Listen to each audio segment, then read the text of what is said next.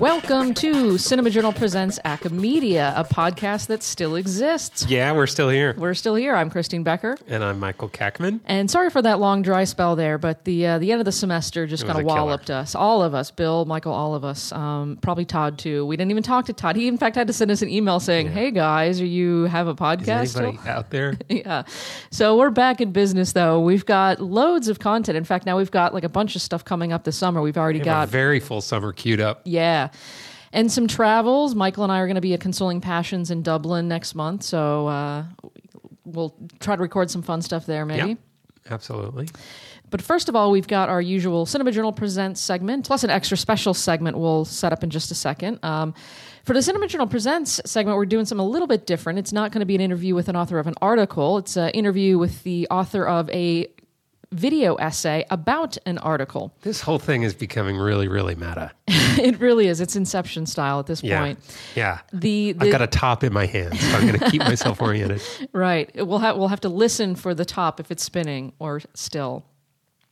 So the deal is, I believe this was Will Brooker's idea, that he asked the editors of In Transition, the videographic essay forum, to commission video essay creators to respond to articles in Cinema Journal and make video essay responses to those. And so this is with Cinema Journal issue 54.3. So the first one we're going to play for you in this episode is an interview with Austin Fisher, who is a senior lecturer in film and television studies, and he made a video essay in response to an article by Michelle Cho in the current issue of Cinema Journal.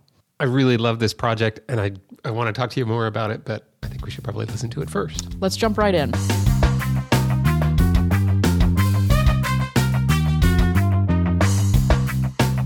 Michelle Cho's Cinema Journal article examines the operation of genre translation in transnational cinemas through an analysis of Kim Ji-won's 2008 film The Good, the Bad, the Weird, which triangulates the genre conventions of Hollywood spaghetti and Manchurian westerns. And in the essay, she argues that Kim uses the literal and depthless rendering of genre tropes to create a work whose fidelity to its generic predecessors ultimately dismantles their conventional ideologies. In response to that article, Austin Fisher created a video essay entitled Spaghettis in Translation, which splices together reaction shots in standoffs from 4 films: Sukiyaki, Western Django, directed by Mike Takahashi, The Good, the Bad, and the Ugly, and For a Few Dollars More, directed by Sergio Leone, and The Good, the Bad, the Weird by Kim. This gave Fisher then a relatively simple Kuleshov effect, and across 3 chapters, he invites, quote, the viewer to chart a spatial and cultural relationship between the films by the association of sequential clips. Thank you for joining Acamedia again, Austin. Thanks for asking me on to the podcast again. Sure, yeah. We're excited to talk to you about your video essay. So you were commissioned to create a video essay to respond to a Cinema Journal essay. And I'm wondering, were there any particular instructions from the In Transition crew about what you could do, or are there any parameters you yourself usually set before setting out to work on a video essay? Well, I was given free rein to respond really as I wanted. So I was kind of offered the choice of kind of making a textual or voiceover form of video essay, or a more kind of poetic or rhythmic mode. Really, I was just asked to read the article that was sent to me, the Michelle Cho article, and then to respond using sound and image. So it was dauntingly open in a way, the brief. I could do what I wanted. In terms of the parameters I set myself, I've only actually made one video essay before, and that was using a voiceover with freeze frames on one clip from the Searchers. So that was more like writing a conference paper, really, kind of speaking over a series of images as aids to my written argument. So this time I decided to do something quite new for me. So I found myself with no experience to draw on. I had to kind of make it up as I went along. So there weren't really any parameters, no. So what was your process? And especially as you were relatively new to this, how did you come to your idea? And then what was your process for creating the finished version?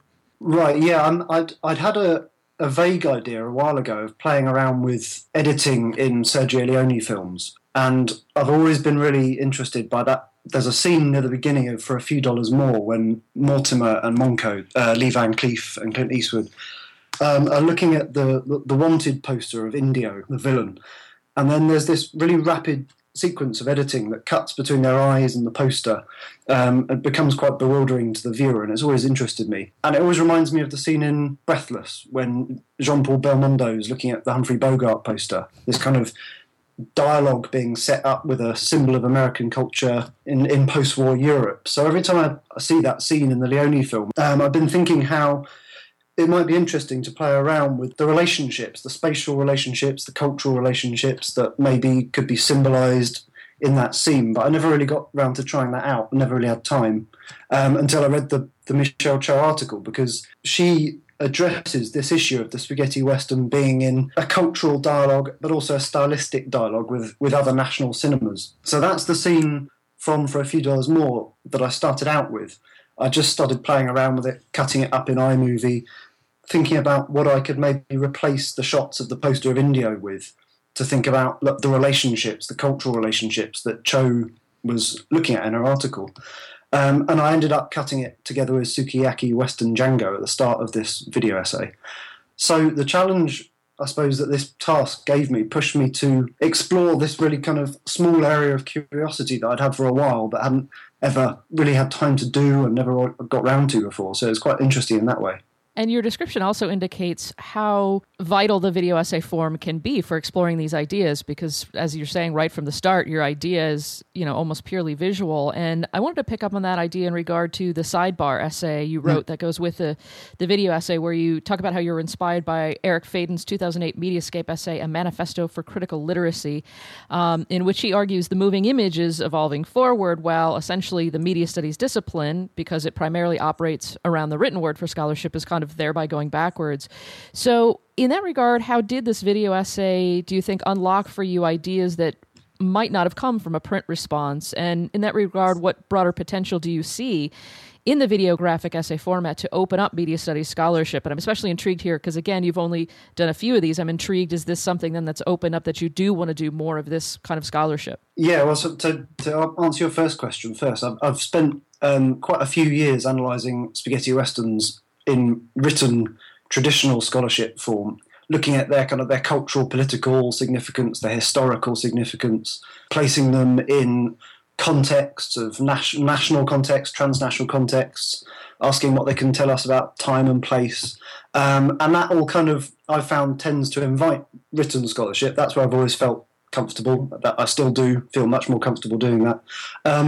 So I've only really previously analysed the style of these films as a kind of means to that end, to gather evidence, to support an argument about cultural context. So I think I thought that if I was going to leave my comfort zone and investigate stylistic cinematic issues, then I might as well do it completely and try to use the audio-visual grammar that the filmmakers use, which is kind of exactly the argument Eric Faden's putting forward in that essay, that we have to try and understand the challenges that were posed to the filmmaker in the process of analysis.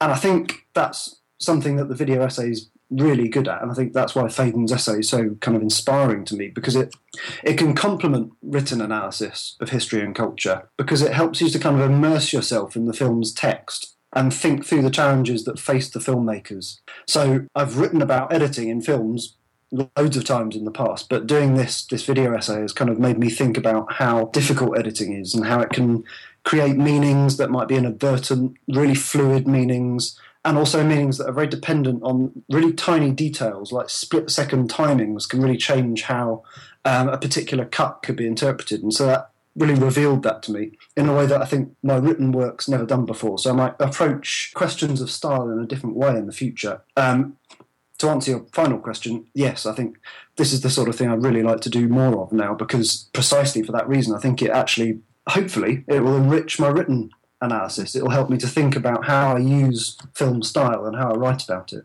That's essentially part of what you're doing in that sidebar essay, which all of the video essays on In Transition do have a little sidebar from the creators explaining a little bit of the background of their work. And so I'm very intrigued by that, having the textual component added to the video essay. So was that something you also found interesting to reflect on, of how to describe in written words what you had created in video form?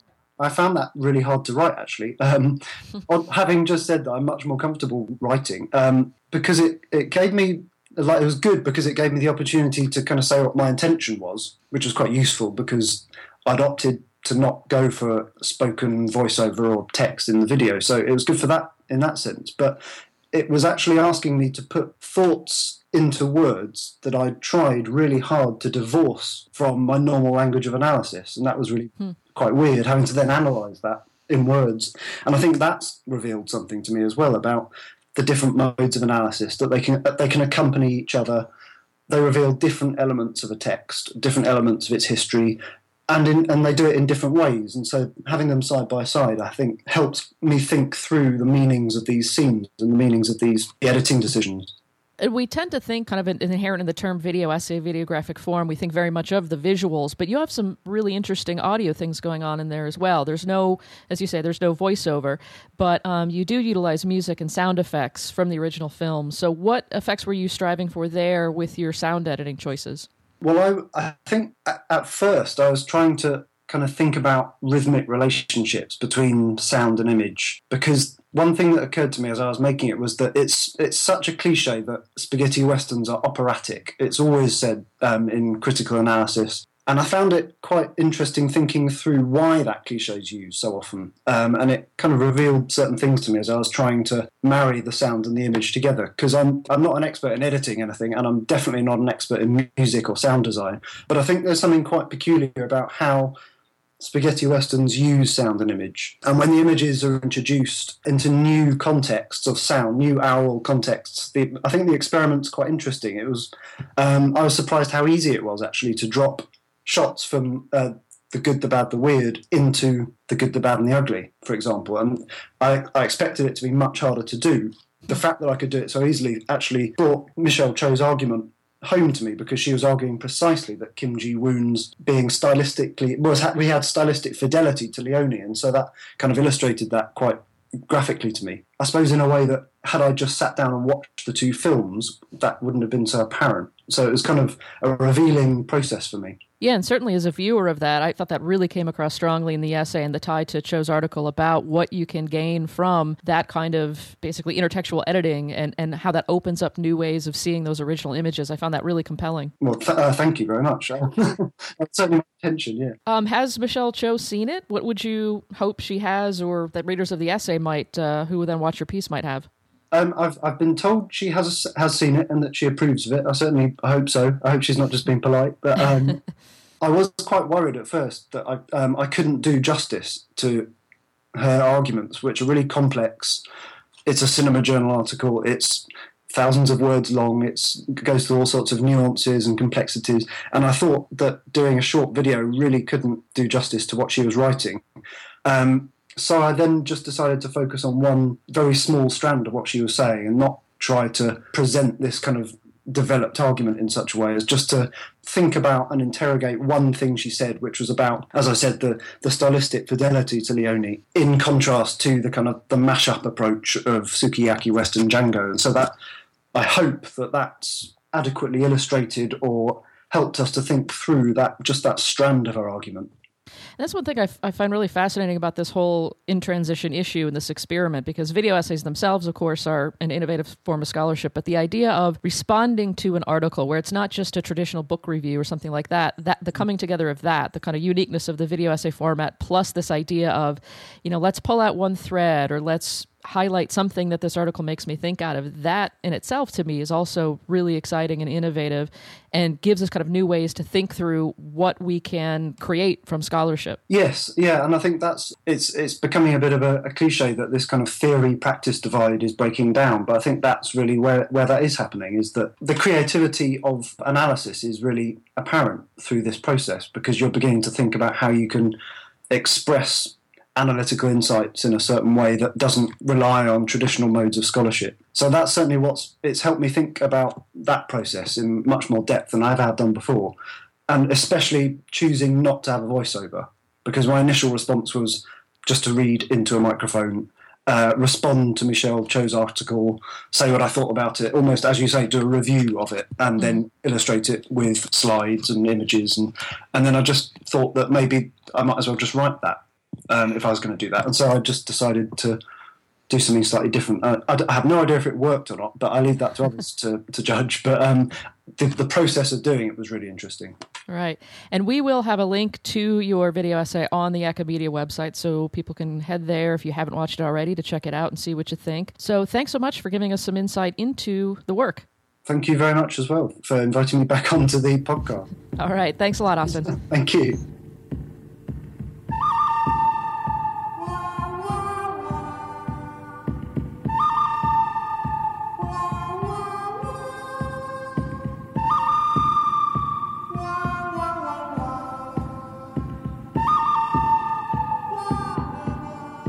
Okay, that was great. I love this. I love the idea. I love the way that it came together. And by the way, congratulations to you for being part of the team that created this In Transition project. Yeah, I'm really happy. And for being recognized by SCMS for that. Yeah, we won an SCMS award, which is very exciting. Yeah. And of course, full credit goes to the 3 editors, Catherine Grant, Christian Keithley, and Drew Morton. They got this up and running and at basically top-notch journal level right out of the gate, and really exciting work they're doing there. Yeah, it's really great. One of the things I really love about these projects is that they literalize the way in which you kind of almost cognitively engage with a critical argument, because it's, you get to essentially watch someone thinking through the conceptual material in the piece. Mm-hmm. And they do this really remarkably well. I love this Fisher piece. It's really great stuff. Yeah, and so we encourage you to go to our website, aca-media.org, if you haven't already, and watch the piece from Austin Fisher. And then, while you're there, you might as well check out, of course, all of them, but in particular, one from Jen Proctor, because in our next episode, I have a great interview with Jen Proctor, and hers is very different. It's an experimental film, essentially, and I love that idea, putting together the experimental film format with scholarship, and I had a great conversation with her about that. So check that one out. It's a little long; it's 28 minutes, but I guarantee you, it's a worthy experience. Yeah, it's worth the time. And those of you who are looking ahead to teaching in the fall, I'm already thinking about ways in which I can incorporate some of these things, because I think as a teaching tool, you can assign the original article, and then you can assign this video essay that responds to it and engages with it. And it just animates the entire conversation. I think I'm looking forward to experimenting with that. That might even be something to think about bringing into the classroom as an assignment as well. Yeah. Do readings have students provide some form of video essay response to them? Yeah. I think it's a great idea. Yeah, good stuff. We're going to move on to our next segment now. We've got a really special presentation for you here. This was not produced by us. In fact, it was the labor of a good number of people at University of Wisconsin-Madison.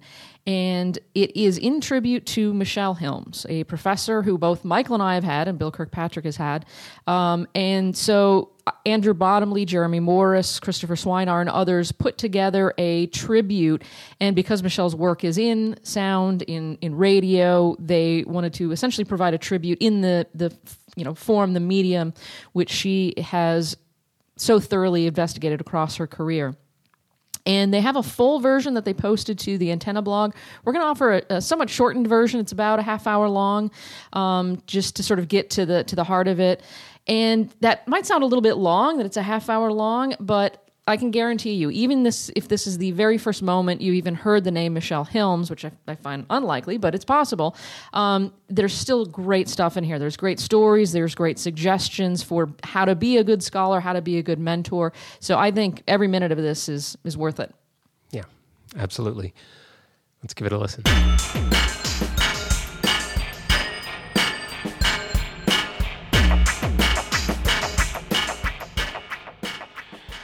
Michelle is somebody who's... Michelle is one of those. Michelle Hilms. She stopped and saw Michelle Hilms' name tag and goes, "Oh my God, you're Michelle Hilms." Honestly, Michelle is one of the most generous, smart, friendly people I've worked with in my 20 years of academia. Michelle Hilms has made an indelible impact on the field of media studies. I count myself lucky to produce work that is half as insightful, accessible, and adaptable as hers. Michelle was like the sleeper hit of my grad experience. Michelle's not our mom. She's a transmitter. We're all historians, whether we consciously acknowledge it or not. And I'm proud to be a Hilmsian cultural historian While her publications and research are well known, she has also been a generous and willing mentor. 3 things I know about Michelle are this. She's a remarkable scholar, she is a remarkable person, and she makes a remarkable cocktail. Her legacy is extraordinary. Michelle has changed my life. One feels when one's next to Michelle that the entire world is interesting.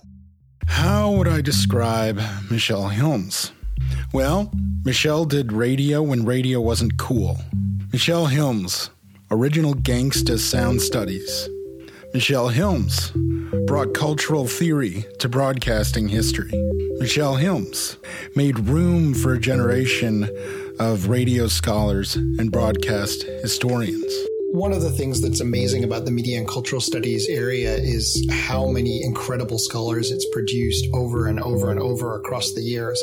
And when you have a program that's that good, you have to ask, where it comes from. And when there's one person who's been there the whole time, you know where the answer starts. And that really is Michelle. Michelle deserves incredible commendation, thanks for really keeping the program alive and alive at the pinnacle of the field, producing so many great scholars whose work is so clearly beholden to hers, who have learned from her, learned method, learned approaches, learned ways of being as a scholar. It's really inspiring. One thing that I appreciate about Michelle is how even as her graduate students leave and move on to other things, she really values the community that has emerged out of Wisconsin and has done a lot to make sure that all of us feel like we are part of a tradition and we are not on our own.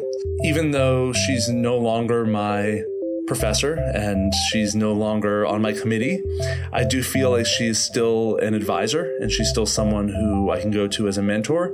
And even as I have aged faster than she has, I still feel like, she's someone who I can go to that I can trust, but also who treats me as a peer and with respect. Jonathan Stern, Jonathan Gray, and Jason Mattel are all talking about one person, Michelle Hilms, the leading cultural historian of American broadcasting. Michelle is a preeminent scholar of radio and sound studies and one of our most important scholars of media, culture, and communication more generally.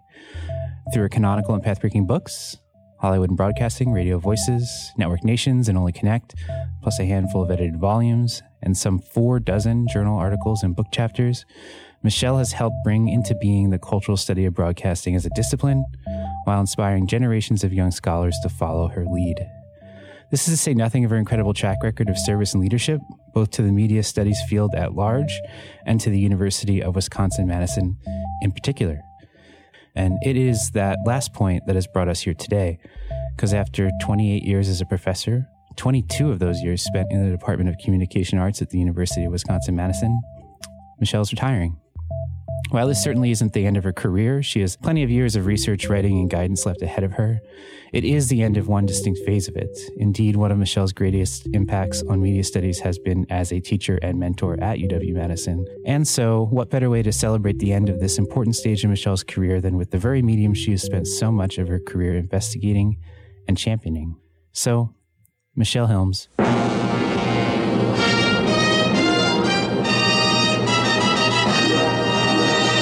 This is your life. Sorry, I couldn't resist doing that. By the way, I'm Andrew Bottomley, a proud Michelle Hilms advisee at UW-Madison. And while I'm no Ralph Edwards, I will be your host for this program. Although, really, for the most part, I'm just going to let Michelle's friends, students, and colleagues speak on their own, because they have no shortage of things to say about this wonderful woman. So, let's begin, shall we? Ladies and gentlemen, I have a grave announcement to make. Incredible as it may seem, both the observations of science and the evidence of our eyes lead to the inescapable assumption that those strange beings who landed in the Jersey farmlands tonight are the vanguard of an invading army from the planet Mars. Look, it's his arm. It is rising. His arm's rising. They're watching his arm as it rises. They stir. They cry. They cry out. They are shouting. They're shouting with happiness. Listen. Oh, I can hear him. He's coming nearer. Oh, I know it. Hurry! Hurry! Hurry, please!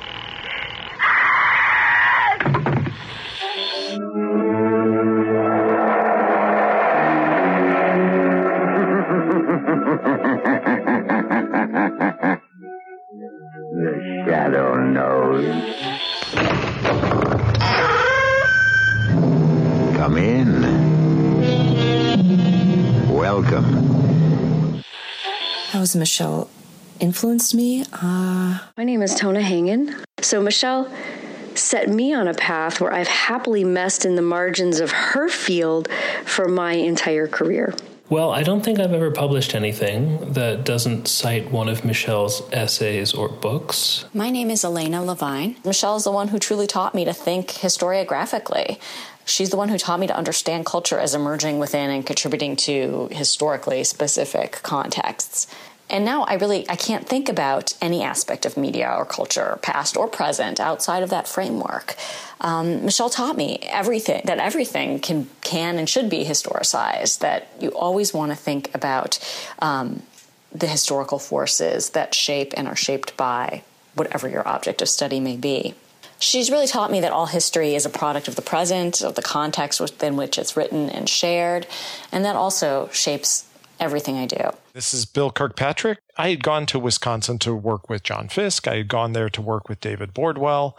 And here's this other person who I didn't know who she was. She studied radio, whatever, until one day she took us over to the archives at the State Historical Society.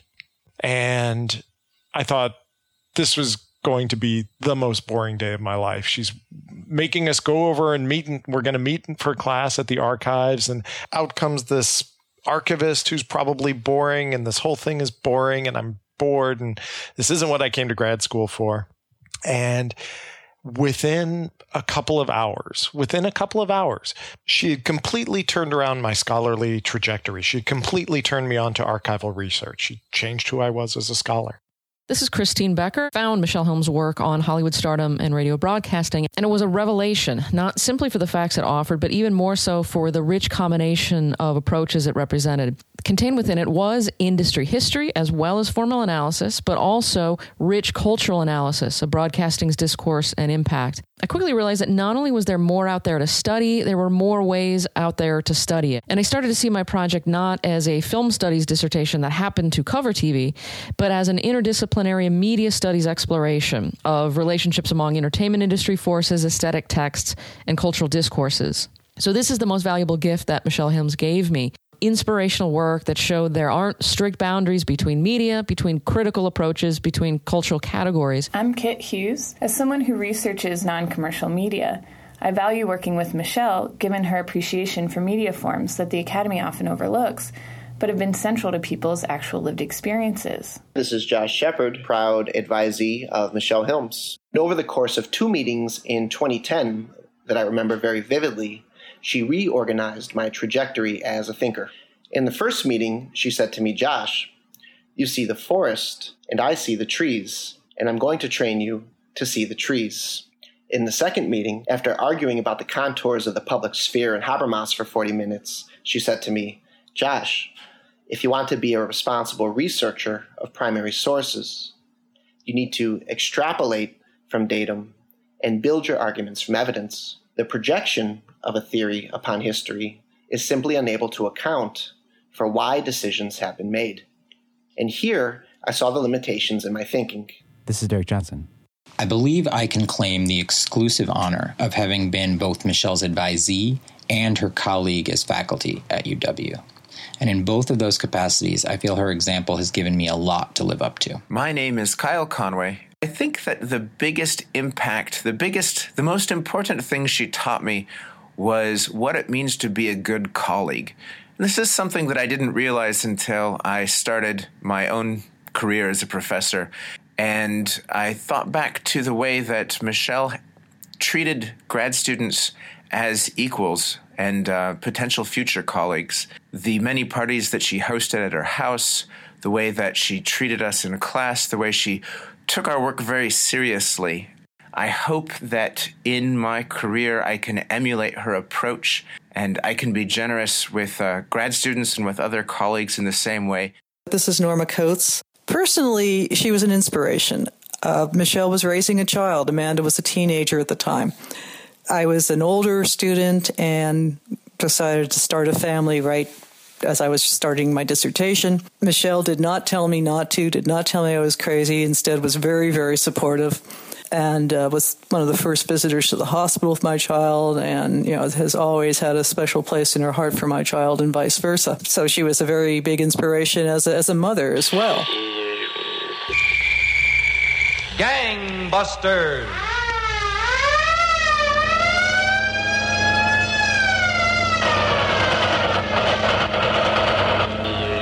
I'm Jonathan Stern. If I had to pick one single quality of Michelle, I'd say that she's a true believer. Her historiography is vigorous. I always prefer that term to rigorous because rigor mortis sounds kind of inflexible. And in fact, she's a very flexible researcher. She doesn't take historical categories as givens, though, which is the sort of contribution of cultural theory, American studies, cultural studies that you see in her work. But she never takes the easy road. The work is meticulously researched, carefully thought over and worked over and written and rewritten, and she never rests on her laurels.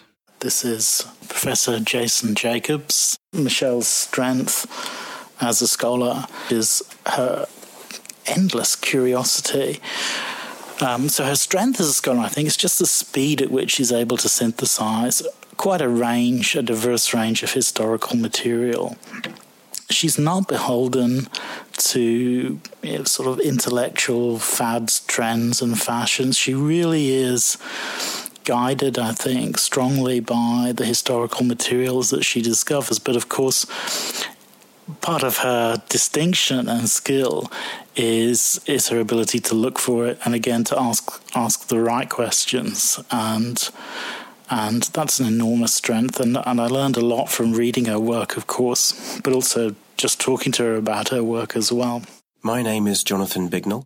Michelle can connect the particular with the wider context, and she can look at things in comparison to each other. So, for example, she often bases her work on archival documentation, very precise forensic detail, but she can then link what she finds out to broader forces like the ways that technologies change over time, the way that particular individuals work within an industry context, how governments feed into the ways in which media develop, and how genres or types of program rise and fall and change over time. So all of these interacting factors taken together make media history rich, informative, and exciting, and Michelle is especially brilliant at doing that kind of work. I'm Tim Wall. Michelle's greatest strength is her ability to get us to re-examine our assumptions, particularly those around radio history, and to challenge us in a manner that's never threatening or excluding. Her work on the interchange between US radio and radio institutions in the early days both rewrites that story in important ways, and I think provides us with new ways to think about how we should actually deal with those surviving primary texts of radio's past. This is Danny Kimball. I remember being a young grad student coming in just about a year out of undergrad and really having no idea what I was doing, and knowing that a lot of what I was interested in was everything new, new media, new technologies, just new everything. And one of the first things that I quickly learned after working immediately with Michelle is that everything that I was so interested in that was so new, of course, is not really new at all. And this is something that I think has been so helpful about a lot of her historical work, is showing how all of the same issues that we're focused on today, these are the same things that have been fought over again and again throughout history. Amanda Lotz. Michelle has embodied what it means to be a feminist media scholar in both her scholarship and actions, and has been an incredible role model, not only as a first-rate scholar, but as a beacon of integrity and generosity in the field. I'm Megan Sapner-Ankerson, and so many of the questions and concerns that guide that work are influenced by the types of questions that Michelle asks about radio and sound work. So when a new medium comes on the scene, how does it come to take the form that it does? How do institutional structures national cultures or commercial pressures, etc., shape programming practices or aesthetic decisions or definitions of quality?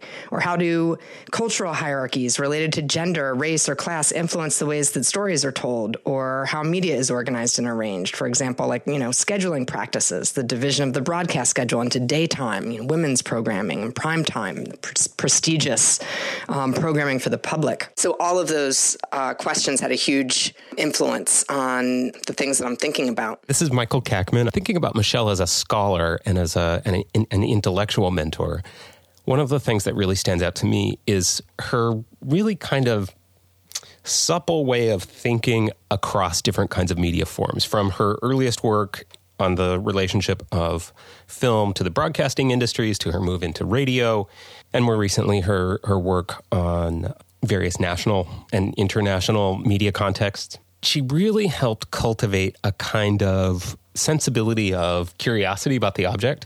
So, okay, here's a film. What are its textual forms? What are its industrial conditions of emergence?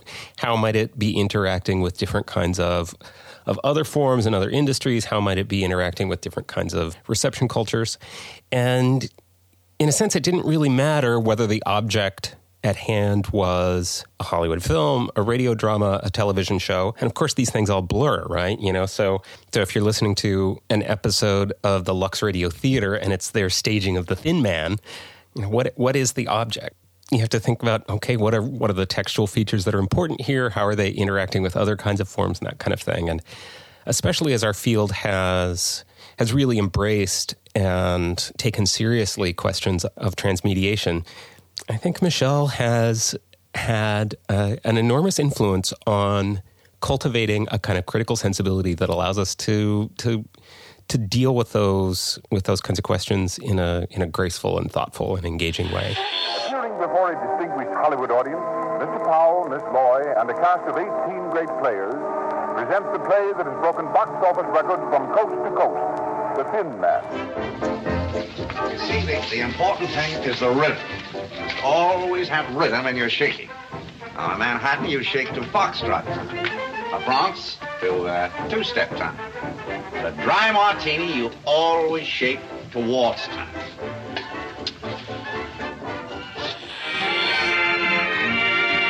Hollywood Hotel presents one full hour of entertainment direct from the 20th Century Fox Studios in Hollywood, California, with Dick Powell as your master of ceremonies. The movie parade. Here we are, your favorite of the cinema screen. My name is Janet McCabe.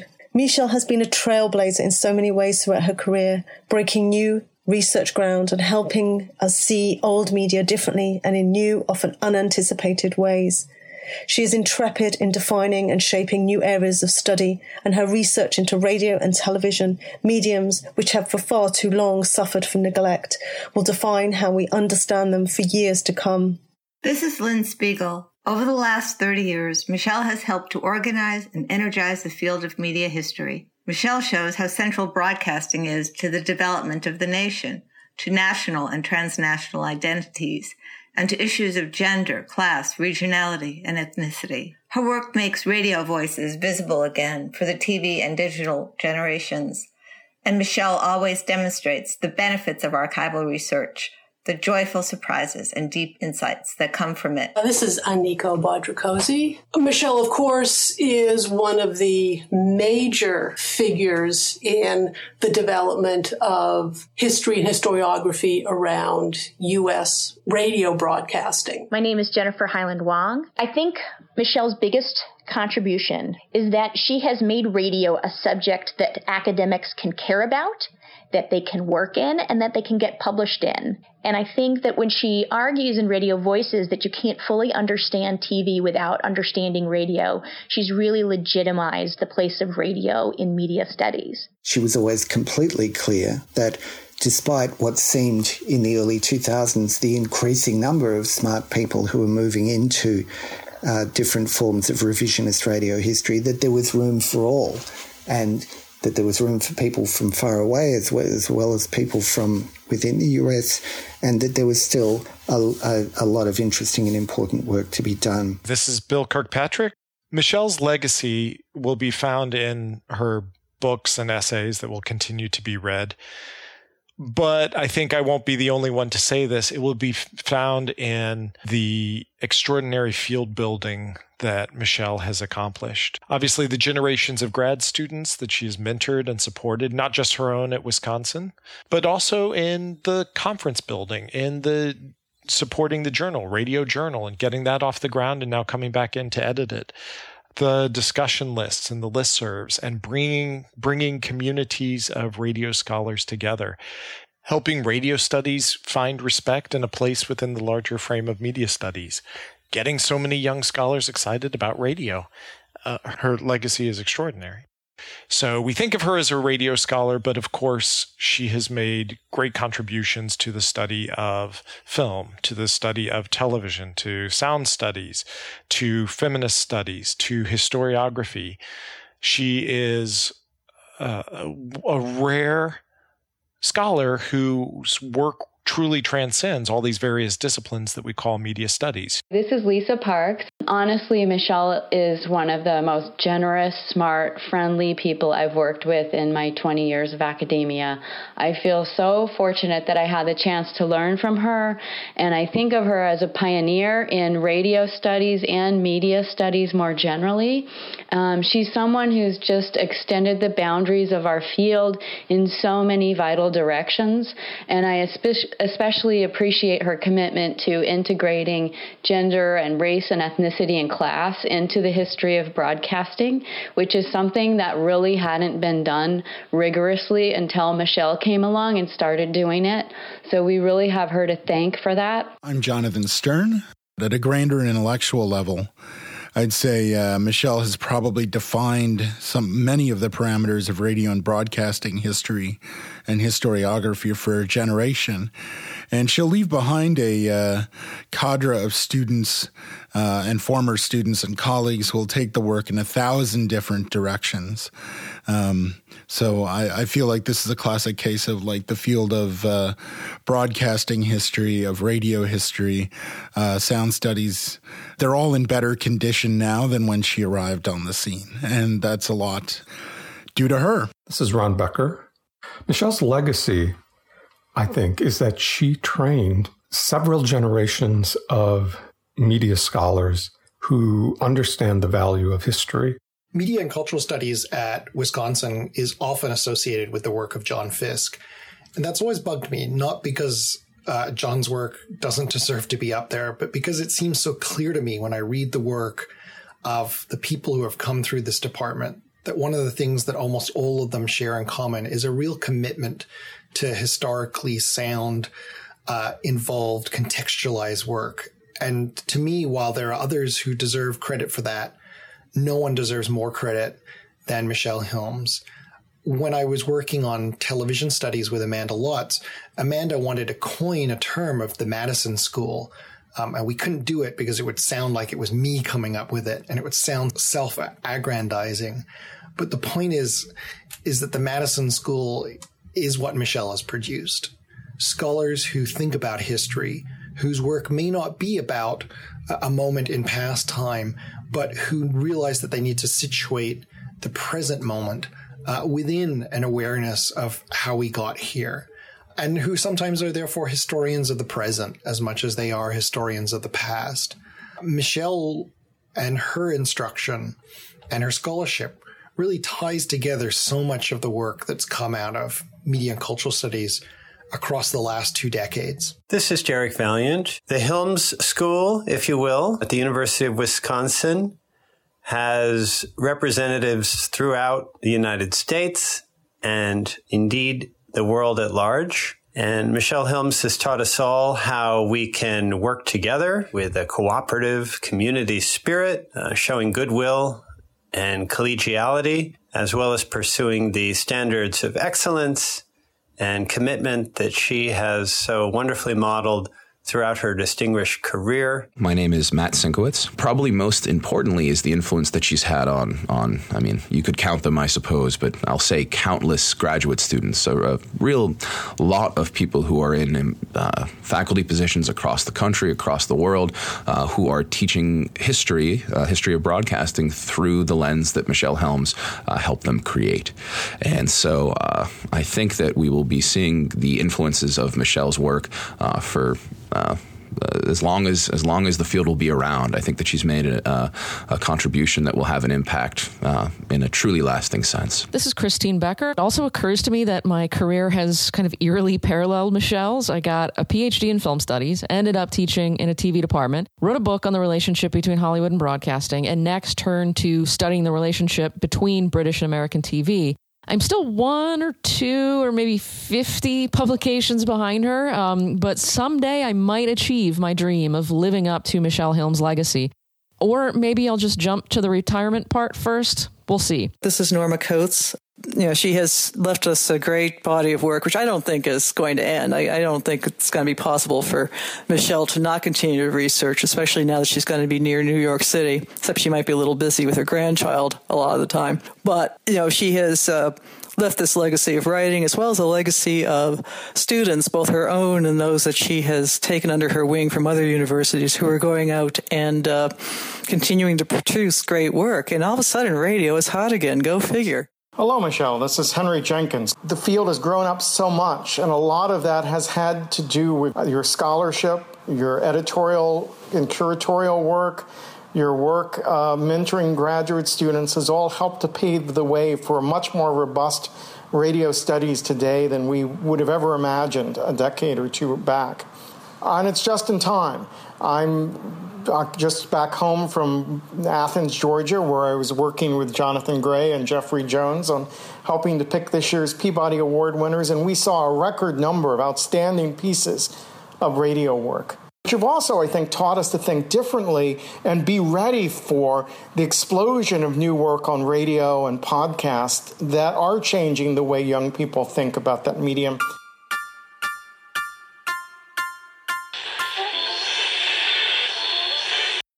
Good stuff. That's a really incredible piece of work, and we just want to give credit to those who made it. So it was written, produced, and directed by Andrew Bottomley. The co-producers were Jeremy Morris and Christopher Swinar. The editors were Jeremy Morris and Andrew Bottomley, and then Jeremy Morris did the sound mix, and there's additional special thanks to Jonathan Gray and Derek Johnson, as well as all the participants who recorded themselves, including Michael and I, and heard Bill in there as well. I was really proud to be a part of that. Yeah, absolutely. And there is a longer version, which is on the Antenna blog, and we will also link to that on our website. Mm-hmm. The other thing that unfortunately came to mind when at the end of listening to that was because Michelle is retiring from University of Wisconsin-Madison, this feels like at the end of an era, but tying that to larger events going on in higher education, especially at state universities, it makes me fear for the future. And I'm speaking here of substantial cuts at state universities, attacks on liberal arts and humanities majors and institutes. Wisconsin is one of the flashpoints, North Carolina being another, Louisiana and Illinois as well. And I couldn't help but reflect when I was listening to that piece about how much Michelle inspired about these topics. Even Bill's story about, archives are going to be boring. And then a teacher shows you this and you're like, oh my God, this is incredible.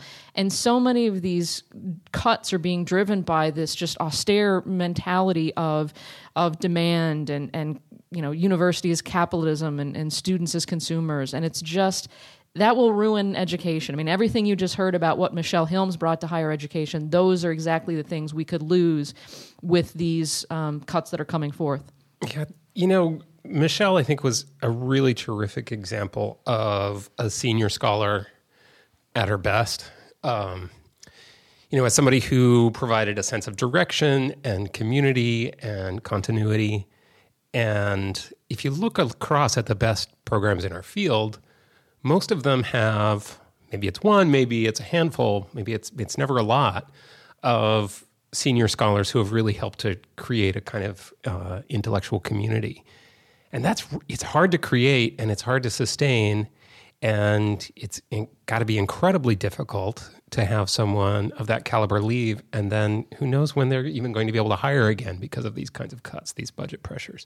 That's not to say that the people who are still there aren't terrific, because there are wonderful people there and they're going to be fine, but that kind of deep, long investment in a field is what's created the top graduate programs in our field. Right. And even the adjunct movement, it's obviously being an adjunct is problematic for the person who's stuck with this low-paid job, but it also then is problematic for the university that isn't going to get, as you say, that kind of long-term, development that you can get from a long-tenured scholar, and especially when you have, and trust me, many people in media studies who are tenured are as committed as Michelle, and even it's not as if when they get tenure they stop doing work. And to have that kind of long-term continuity is, again, something that's tragically doesn't seem to matter as much to the people pulling the strings in state governments. Yeah, it's frustrating. All right.